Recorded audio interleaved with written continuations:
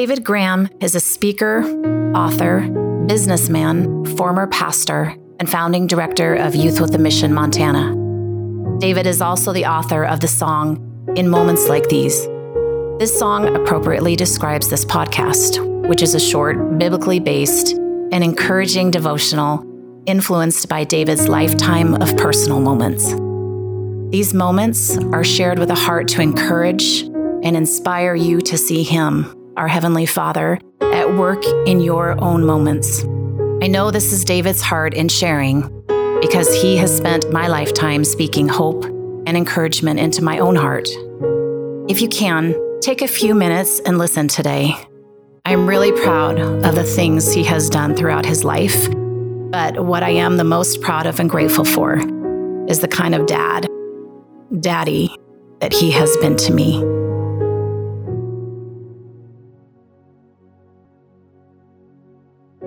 I will never forget those very special moments many years ago. They will live with me for the rest of my life. The moment started while I was sitting in the waiting room and I heard a woman say, "It's a girl, Mr. Graham. Your wife had a baby girl." The sudden announcement came from a nurse silhouetted in the open doorway leading into the brightly lit hallway beyond.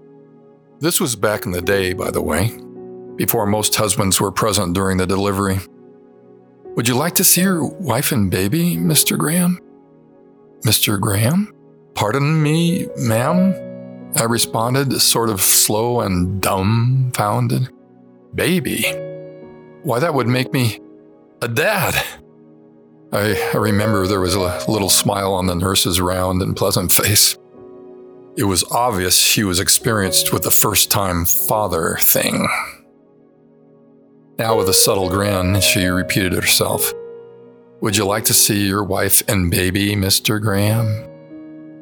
Well, not wanting her to have too much more fun at my expense, I confidently replied something like, "Oh, okay. Sure, can I?" "Follow me, Mr. Graham." So I anxiously jumped up from my seat and I followed the humored pediatric nurse down the hallway toward the delivery room. It's a girl, I thought. I have a daughter. I'm a father. My mind was jumping with happy confusion. Is this for real? I asked myself. No answer. My smiling friend led me around a corner, stopped, and pointed at the bed where Kathy was resting. Kathy's eyes welled with tears as she turned to look at me. There was a smile on her face, too. A beautiful smile. In her arms, she held a small, blanketed baby. Our baby, Michelle. My heart was in my throat as Kathy lifted her towards me. I couldn't believe it. Ever since I was a boy, I had secretly dreamed of having a family and children of my own. And here I was many years later holding my daughter. And she would always be my daughter. Within the next 6 years, 3 more amazing little beings came into our lives and deep into our hearts. Kimberly, Jeff, and Michael. My love for all my children is immeasurable, and my commitment to them is eternal. We live on a planet filled with people, parents and children who make up generations. Have you ever wondered why people exist? Why did God create us? Why did He want us? Let's delve into those questions by pondering the words spoken in the beginning from the first and second chapters of Genesis. It was on the 6th day when God said, "Let us make man in our image, in our likeness." So God created man in His own image. In the image of God, He created him. Male and female, He created them. The Lord God formed the man from the dust of the ground and breathed into his nostrils the breath of life, and man became a living being. Why did God create them? Here's what I believe. Based on strong evidence from Scripture, some of which I'll refer to shortly, I believe that God created them simply because He wanted the experience of being a father, to raise, to guide, to love His own children who would share in His likeness. Second, I believe the unselfish Creator God and Father wanted these children, birthed in His own image, to experience and share in the incredible sensation of being alive. I believe He wanted them to share in, to join Him in the awesome dynamic of life. So, one day, back in the beginning, after a new environment had been prepared, there was birthed a special new kind of creation. Scripture records that up until that point, God had only spoken when He created. This time it was much different, much more personal. This time He became very intimately involved in the shaping and the birthing of His creation. It went something like this. Imagine with me. As all the angels watched, the Creator slowly knelt down on one knee over a select piece of ground. With both hands in great care, He began to pull the earth together. The form He brought to shape was maybe 5 or 6 feet long, just about 1 foot to 1.5 feet wide, maybe 10 inches or so high. With both hands, He skillfully layered fine strands of hair on the top of the form.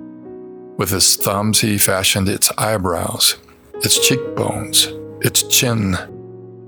With unsurpassed craftsmanship and loving tenderness, He contoured its shoulders and every other striking line from the top of its beautiful head to the bottom of its beautiful feet. An angelic whisper pierced the silence. It looks like Him. For 15 seconds, a chorus of affirmative whispers swept the skies, and then all at once they hushed. Silence governed the scene again as this new Father leaned over the form and gently breathed into its nostrils the breath of life. All heaven was astounded. A son was born. In short order, excitement charged the hemispheres a second time as the first parent did the very same thing again and brought to life his very first daughter. Now, this was incredible. This was significant. The Creator of all things had created something most significant, mirrored in His image and likeness. Unlike anything He had ever created before, these were His children. These were the children of God. There are so many scripture verses throughout the Bible which declare the fatherhood of God. Here are just a couple from the Old Testament. Isaiah 63 says, "There is no doubt you are our Father, our Redeemer. Your name is from everlasting." In Isaiah 64 it says, "But now, O Lord, you are our Father. We are the clay, you are the potter, and we all are the work of your hands." Malachi says in chapter 2, "Have we not all one Father? Did not one God create us?" And here are a couple verses from the New Testament. 2 Corinthians 6:18 says, "I will be a father to you, and you will be my sons and daughters, says the Lord Almighty." 1 John 3:1 says, "How great is the love the Father has lavished on us, that we should be called the children of God." I believe with my whole heart that it was God's original intention, and then in time His redemptive intention, for us to know Him as our Father. And that was the message of Jesus. Now, once more, please look back with me to that scene in Eden in the beginning. In that quiet place, still kneeling over His children, the loving Father leaned in close again. Overflowing with emotion and tenderness, He kissed his new son and daughter on their cheeks. You might ask, David, just what makes you think that's how it happened? Well, that's easy. You see, I'm a father, and my father heart comes from him. And that's what I would have done, and that's what I did. And our perfect, loving Heavenly Father feels so much more deeply than any earthly dad can possibly feel.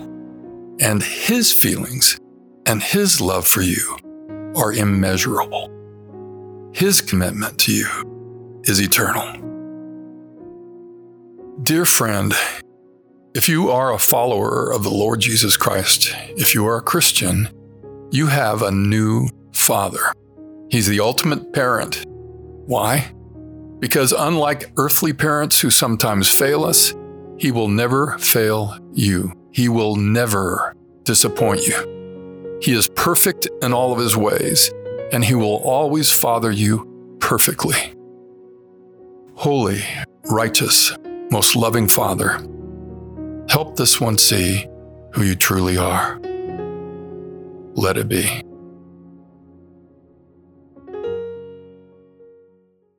You've been listening to In Moments Like These with David Graham. If you'd like to contact David or find out more information about In Moments Like These, please visit inmomentslikethese.com.